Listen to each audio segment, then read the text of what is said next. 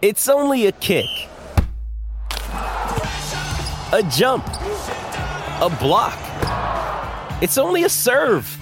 It's only a tackle, a run. It's only for the fans. After all, it's only pressure. You got this. Adidas. Another day is here, and you're ready for it. What to wear? Check. Breakfast, lunch, and dinner? Check. Planning for what's next and how to save for it? That's where Bank of America can help. For your financial to-dos, Bank of America has experts ready to help get you closer to your goals. Get started at one of our local financial centers or 24/7 in our mobile banking app. Find a location near you at bankofamerica.com/talktous. What would you like the power to do? Mobile banking requires downloading the app and is only available for select devices. Message and data rates may apply. Bank of America N.A., member FDIC. When you need mealtime inspiration, it's worth shopping Kroger, where you'll find over 30,000 mouth-watering choices that excite your inner foodie. And no matter what tasty choice you make, you'll enjoy our everyday low prices, plus extra ways to save, like digital coupons worth over $600 each week. You can also save up to $1 off per gallon at the pump with fuel points. More savings and more inspiring flavors make shopping Kroger worth it every time. Kroger, fresh for everyone. Fuel restrictions apply. Welcome to the Fights That Made Me podcast, hosted by myself, Umar Ahmed. I'm joined by a very special guest today, former IBF middleweight world champion Darren Barker. Is that a good introduction? Yeah, but I don't think I'm a special guest. I don't feel special. I'm not I'm kind of part of the furniture, and I think. Am I special? World champion. Yeah. Blagged it. Well, we're going to go through that. We're going to go through your highs and lows. Been plenty in your career, Darren, and picking out the key moments that made you as a person, as a fighter. So let's roll back to 2004, your debut against Howard Clark. Talk to me about that. Yeah, look, I missed the Olympic cycle. I went, and I was gutted that I didn't go to the Olympics. So I went to the Commonwealth Games, European and the Worlds. They jigged the weights around in the amateurs, so they got rid of light middles, which meant I had to move up from 69, which I couldn't make 69 anymore, which was welterweight, jump straight up to middleweight. And I went to European Championships, was the first qualifier. I lost out in qualification, and then losing to Andy Lee, too big, too rangy for me, I couldn't get near him. And then I lost in my second attempt in Sweden. So I'm not waiting another 4 years, I want to turn pro. So I turned pro with Tony Sims. I'd already been working with Tony beforehand, and you know, as it always happens, you're fishing around for opponents, etc. And they get one, and it was Howard Clark. And I knew who Howard Clark was because he fought Fernando Vargas for the IBF light middleweight title. But by this point, fighting me, he was a journeyman. But I had to go back. My dad was shitting himself anyway because I was fighting as a professional. No one in my family had fought as a pro. My dad was a very good amateur. I won the junior ABA and the senior ABA. But I was the first Barker to become a professional. So he was nervous, and it went instantly from a sport to a business. And my dad, always see it, though he was a big fan, as you're fighting people now who are providing for their family. It gets serious now. If they beat you, an upcoming fighter, they're back on track and they've got chances to earn more money, therefore provide better for their family.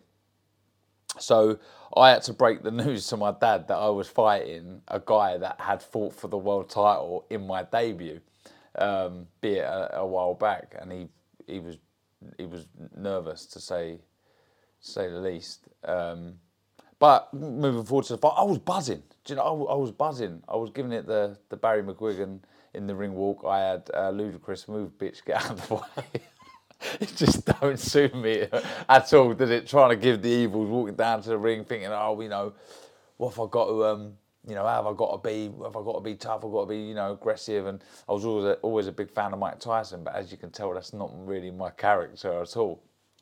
But a good fight in which I learned a lot from. I think the referee was Paul Thomas, who was an experienced A-star referee, so he was very strict on me. He taught me a lot of things that I can and couldn't get away with. Howard Clark was a great introduction to the pro game. Not only could he fight, but he had all the tricks, when to grab hold of me, when to spit his gum shield out, when to sort of hit me on the back of the head, how to, upset my rhythm as a fighter. And I learned a lot. And it was a 6-rounder. My debut was 6 rounds, where not many, bar the Galauya fighters and Lomachenko and people like that go beyond and do 10 rounds, 8-10 rounds. I was nervous about the duration of the fight, but a fight in which I learnt a lot.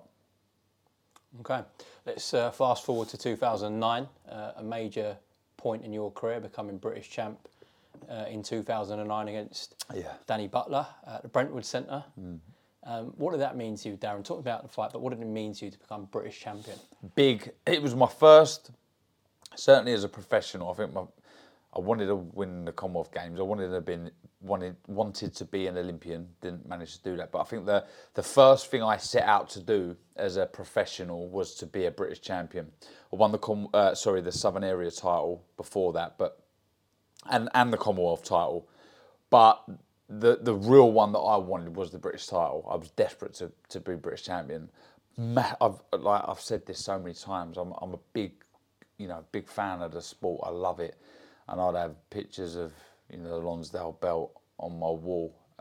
It was always the step on the ladder that I was desperate to step on, and though I wanted to go beyond the British title, it was something that I was desperate to win. And I lost my brother before I fought for the Commonwealth title, and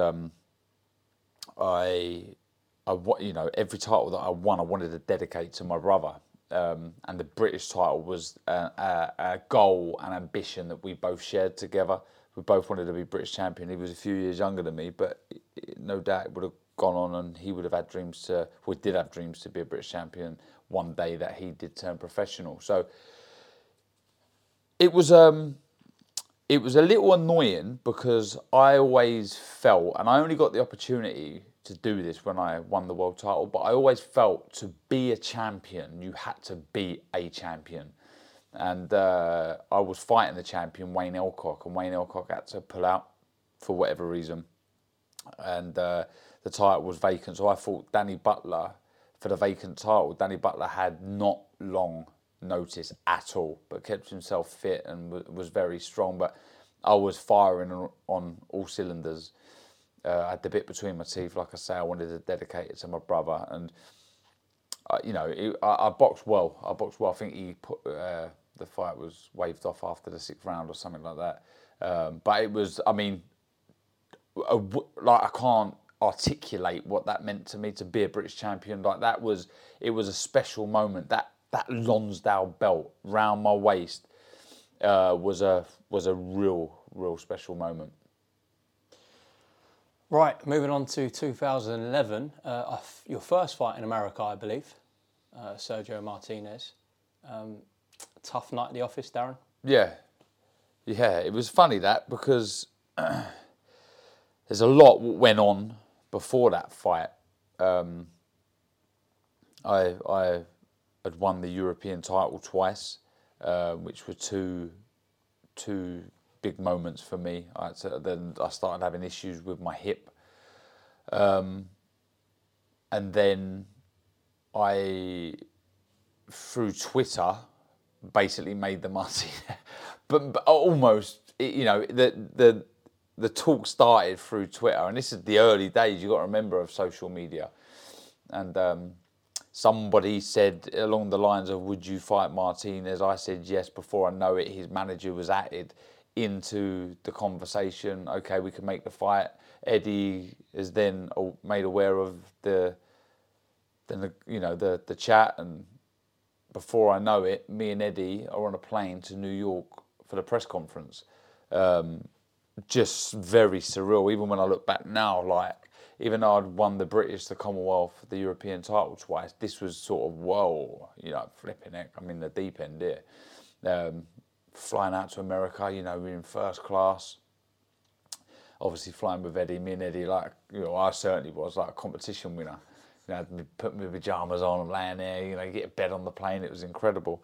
And then we get to the press conference, and when me and Eddie are walking to the press conference, he sees this mannequin in one of the shops wearing these ridiculous bright green trousers. And he went, oh, for a laugh, you should stick them trousers on, wear them at the press conference. I went, fuck, no chance, I ain't wearing them. We get to the rooftop where the press conference was. It was outdoor, and Martinez had them strides on. He had the trousers on. So we had a little chuckle at that. And I remember all the US press, turning their nose up at me and laughing at me, like, who's this joker coming in? He's just making up the numbers. Because you got to remember, he come off knockout of the year versus Paul Williams, then he destroyed Sergei Zinzaruk, I think dropping him numerous times for the title. And then I think he was struggling to get opponents. I jumped in and, yeah, bit of a laughing stock. But I believed in myself. But I didn't know how good I was. And he was the benchmark. I sparred with Froch, Kessler, DeGao, Groves, some very good fighters. But I never shared the ring with an elite level fighter as far as a fighter was concerned. But to be honest, I think that I was relatively calm going into the fight. The nerves weren't out of control because I had nothing to lose really. But if I'm deadly honest, I look back at that fight and probably I've got more regrets than I have, positives, because I feel like I could have done better. I mean, the sort of game plan was to frustrate Martinez, get the crowd on his back. Pressure was on him, so sort of I was good against southpaws. I'd vary up my foot location on the outside, on the inside. I'd shoot shots up from the hip, through the middle, on the outside.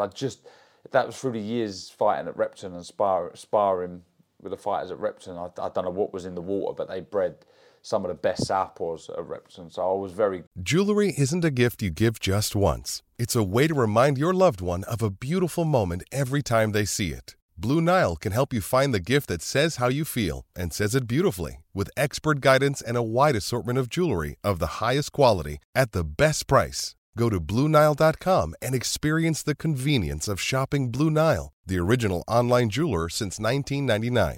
That's BlueNile.com to find the perfect jewelry gift for any occasion. BlueNile.com. This episode is brought to you by Shopify. Whether you're selling a little or a lot, Shopify helps you do your thing, however you cha-ching. From the launch your online shop stage, all the way to the we just hit 1 million orders stage. No matter what stage you're in, Shopify's there to help you grow. Sign up for a $1 per month trial period at shopify.com/special offer, all lowercase. That's shopify.com/special offer. Good. But it was the second half of the fight where I was supposed to turn the screw and get down to work. I didn't, and he did. And if I'd have believed in myself a bit more, I think I could have... I'm not saying I would have beaten him, but I could have done better for sure.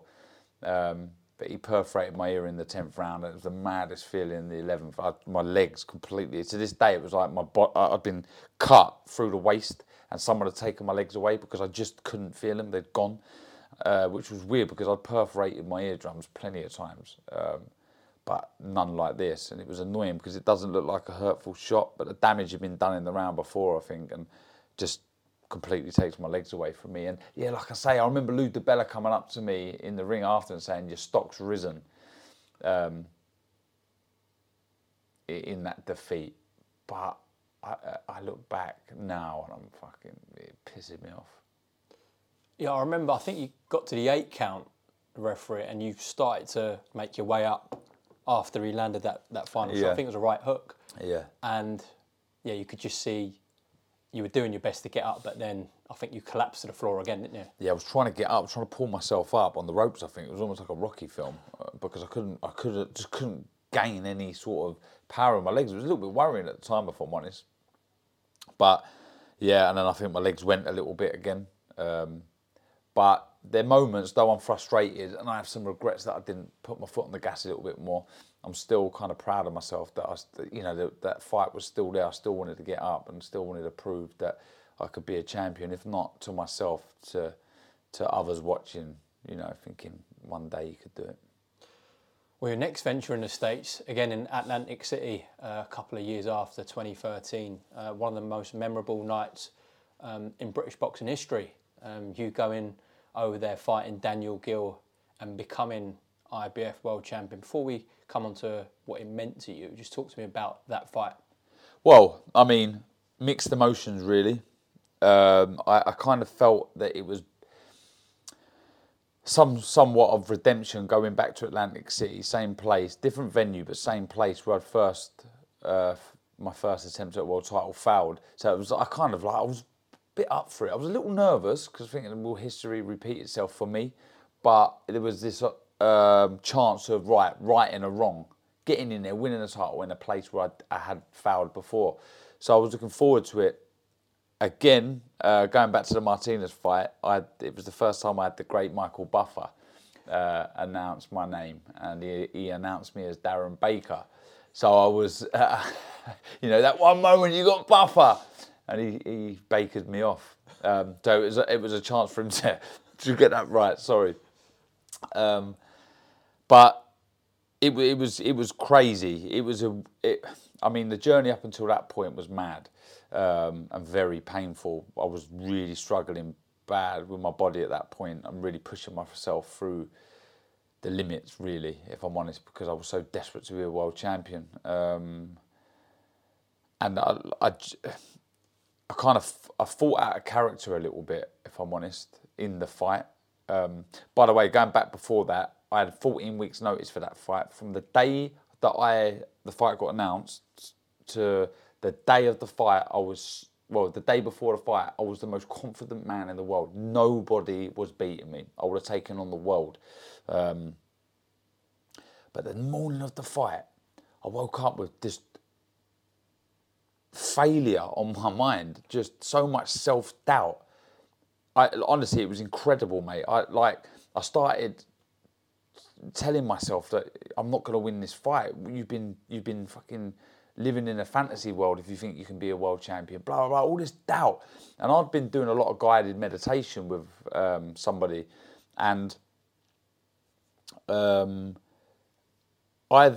he was in Atlantic City, but he hadn't been with me for a couple of days. So I started thinking, has he just been feeding me a load of bollocks to make me feel good about myself? Because the guided meditation was sort of like, you're a brilliant fighter, you're great, you're destined to do this, blah, blah, blah. And I was like, yeah, this is brilliant. And all of a sudden, I hadn't had him around me for a couple of days. And I was like, flipping heck, I ain't going to win. Anyway, I got him up into the room, and he sat me down, and we done a little bit of it, and he got me back up again. He said, it's only human that you can have these doubts. But back to the fight, it was quite quickly, I found Gill very difficult to catch. You've got to remember, he's a unified champion. He vacated the WBA, which I was gutted about because I would have been a unified champ. He had a good amateur pedigree, went to the Olympics, the Worlds, Commonwealth Games. He won it the same year I did, but at welterweight. And I thought I would be able to close the distance relatively easy, but I was struggling, and I was falling short with the shots, and he was able to counter me, and it was quite frustrating, if I'm honest. So I got back after the first round. I said to Tony, look, I'm going to have to get on him, close the gap a little bit, so don't panic, but I'm just going to edge a bit closer to him and close that gap and get tight on him because I'm sort of falling short with the shots. And he trusted me, Tony, and that was it. And you could see from the off, it was quite a tough fight. It ebbed and flowed. He had his moments, I had my moments, but I always felt that, like I said, to be a champion, you got to beat the champion. And I knew to beat Daniel Gill, not in his backyard, but on his home show, I had to rip that title away from him. And I know it was a close fight, I do, but I was always trying to get the last say in the arguments. I always wanted to get the last shot in to stay in the judge's mind. And it was going relatively well up until the 6th round. I can't really remember the exchanges, but I let a shot go, and I know I was wide open. I was quite relaxed after initially throwing the shot, and I was caught with a beautiful left to the not solar plexus, to the sort of floating rib area, and I was completely, my breath had gone. Dropped to the floor, and what seemed like an eternity, if I'm honest, sat kicking my feet on the canvas, just trying to get my breath back, totally unaware of what the count was, just in, ridiculous pain. But thoughts were flying through my mind, those of my brother willing me up, my daughter, what am I going to do? All the stories, the memories and the hardship that I'd gone through to get to that moment. Just for me to be winded and not to get up would have been a travesty. So somehow I got to my feet, again, totally unaware of the count, and the rest is history, really. Well, when the scorecards were read and it was finally announced and the new, we've seen some amazing British wins, world title wins away from home, but I've not really seen a celebration like that because it was utter joy in there, but there was obviously something else. You dropped to the canvas, you were clearly thinking about your brother who tragically, of course, passed away. Do you think, you said to me that, nothing was going to beat you during that camp and during that sort of fight. Was it the unfortunate events with your brother? Is that what willed you on in the end? Yeah, I think so. It gave me that extra percentage. I had to do it for him. I can honestly say my goals and ambitions were secondary. It was all about, I had to do it for my brother. I'm desperate to do it for my brother.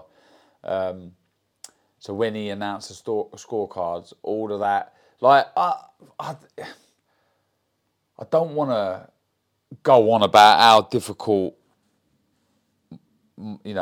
it was at the end for me. It was so hard. Only Tony knows and my family know. I jacked it in about 5-6 times. I was really struggling. Certainly mentally to a degree, but it was more physically. My body was battered, and all I wanted to do was train as hard as I could, and my body was stopping me from doing that. So to hear and the new, it was just like mixed emotions. Again, it was relief that I managed to do it, but I think the overriding emotion was pure emotion, because I felt like it was me letting go of my brother, or that task of trying to succeed for my brother, and I found that so sad that I was it was like I was hanging on to my brother and his memory through my boxing, and to finally fulfill my dream and his dream. It was hard because it was like I'd done it. It was almost like I was saying bye to my brother to a degree, and I found it very, very sad, which is ironic, really, because it's supposed to be the happiest moment of my life. As the dust settled, obviously, when I got to see my family afterwards, my brother Lee, who had been with me the whole camp, who I love dearly, and he I couldn't have done it without him being there with me on camp, because I'm a homely sort of person. So when the dust settled, it was brilliant. Like, it was just a big celebration all around, and I wish I could have retired then. I do, and the reason I say that is because I hadn't earned enough money. I was a voluntary defence. I earned 150,000. I don't know if it's pounds or dollars. I didn't have, money. I'd had my house that I brought through the Martinez fight, but to secure my future, I needed another fight, and I guess that leads on. Unless you've got any other questions about the guilt. Hey, it's Kaylee Cuoco for Priceline. Ready to go to your happy place for a happy price? Well, why didn't you say so? Just download the Priceline app right now and save up to 60% on hotels. So whether it's Cousin Kevin's Kazoo Concert in Kansas City, go Kevin, or Becky's Bachelorette Bash in Bermuda, you never have to miss a trip ever again. So download the Priceline app today. Your savings are waiting. Go to your happy place for a happy price. Go to your happy price, Priceline. Lucky Land Casino, asking people, what's the weirdest place you've gotten lucky? Lucky? In line at the deli, I guess? Aha, in my dentist's office. More than once, actually. Do I have to say? Yes, you do. In the car before my kids' PTA meeting. Really? Yes. Excuse me, what's the weirdest place you've gotten lucky? I never win and tell. Well, there you have it. You can get lucky anywhere, playing at LuckyLandSlots.com. Play for free right now. Are you feeling lucky? No purchase necessary. Void where prohibited by law. 18 plus. Terms and conditions apply. See website for details. With Lucky Land Slots, you can get lucky just about anywhere. Dearly beloved, we are gathered here today to... Has anyone seen the bride and groom? Sorry, we're here. We were getting lucky in the limo and we lost track of time. No, Lucky Land Casino, with cash prizes that add up quicker than a guest registry. In that case, I pronounce you lucky. Play for free at LuckyLandSlots.com. Daily bonuses are waiting. No purchase necessary. Void where prohibited by law. 18 plus. Terms and conditions apply. See website for details. No, it does lead me on to Stuttgart in 2013, your first title defence and your last fight. Felix Sturm, yeah, it was... Could you tell once you'd come out that ring and been stopped that was the end? Yeah, well look, I'll tell you now, I didn't want to fight again. I didn't want to fight again, but I had to. Financially, I had to. But a lot of people don't understand that I truly believed, right, that I truly believed going into that Sturm fight, I was too good for him and I was fit enough. Though I did hurt my hip, this has happened numerous times, 5, 6 fights before, I truly believed I had enough to beat Sturm and retire and never, ever, ever fight again. I did. But I was wrong. I didn't beat him. But it's funny because it's one of my proudest moments in a weird way, because to go through another camp in the pain I was in, to get up when I was, like, I tell you now that it's the worst pain I've ever been through in my life. So to get up and still be throwing shots when the towel got thrown in, I'm proud of myself. If I would have won that fight, I never would have fought again.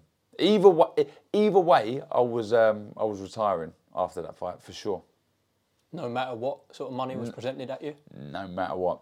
I'm not like, I just wanted to be comfortable, which I'm lucky to be. I didn't want to be, I don't want this, don't want that. I'm not really materialistic, do you know what I mean? That's not what I'm about. I think, don't get me wrong, it would have been hard if someone would have said, here's 5 mil, blah, blah, blah, but I don't think that would have been the case, and I just think it would have been a good way to sign off. I mean, it wasn't ideal the way I signed off, but when I look back at my career, I don't look back at that moment. I look back at the Gill fight, and I look back at all the other fights that we've mentioned, and I've been with pride, because I don't ever think that I was ever touted to go on and do the things I've done. I don't think I overachieved, if I'm honest. I think, Tony would always say I was a very good fighter. I probably don't get the credit I deserve because I do mess about and I'm a bit of a joker. But I don't think you win what I won in the amateurs and in the pros being average. No, so I'm happy, mate. Well, listen, Darren Barker, thanks very much for talking about the moments that made you. Just on this podcast, the way we end is that I have a wild card question for you. Oh, blimey. You did mark my card with this, but you ain't told me what the question is, so it's going to be anything. So you can pick any fighter in boxing history that you'd have loved to share a ring with. Yeah, easy. Sugar Ray Robinson, the greatest fighter ever. And people, modern day fighters or fans of the sport may argue, say he wasn't the best, he lost, he this and that. But you got to remember, sport evolves. People punch harder, they run quicker, they jump higher. Sugar Ray Robinson was a pioneer. He was ahead of his time, and I think he would have boxed and competed at a very, very, very high level, winning numerous undisputed world titles in today's game. Footwork like I've never seen, blistering hand speed, knockout power that he took through the weights, a tremendous fighter, and I'm forever grateful for Tony Sims to really introducing me to, in my opinion, the greatest ever fighter that boxed. How would have dazzling Darren Barker got on with him? I would have got destroyed in about 30 seconds. But I could always said I thought Sugar Ray Robinson. That wraps up today's episode of the Fights That Made Me podcast. Please make sure to like, comment and subscribe, and we'll see you next week. Thank you very much. Sports Social Podcast Network. Hello, it is Ryan, and we could all use an extra bright spot in our day, couldn't we? Just to make up for things like sitting in traffic, doing the dishes, counting your steps, you know, all the mundane stuff. That is why I'm such a big fan of Chumba Casino. Chumba Casino has all your favorite social casino-style games that you can play for free anytime, anywhere with daily bonuses. That should brighten your day a little. Actually, a lot. So sign up now at ChumbaCasino.com. That's ChumbaCasino.com. No purchase necessary. VGW Group. Void where prohibited by law. See terms and conditions. 18+. Step into the world of power, loyalty, and luck. I'm gonna make him an offer he can't refuse. With family, cannolis, and spins mean everything. Now, you wanna get mixed up in the family business. Introducing The Godfather at ChumbaCasino.com. Test your luck in the shadowy world of The Godfather slot. Someday, I will call upon you to do a service for me. Play The Godfather, now at ChumbaCasino.com. Welcome to the family. No purchase necessary. VGW Group. Void where prohibited by law. 18+. Terms and conditions apply.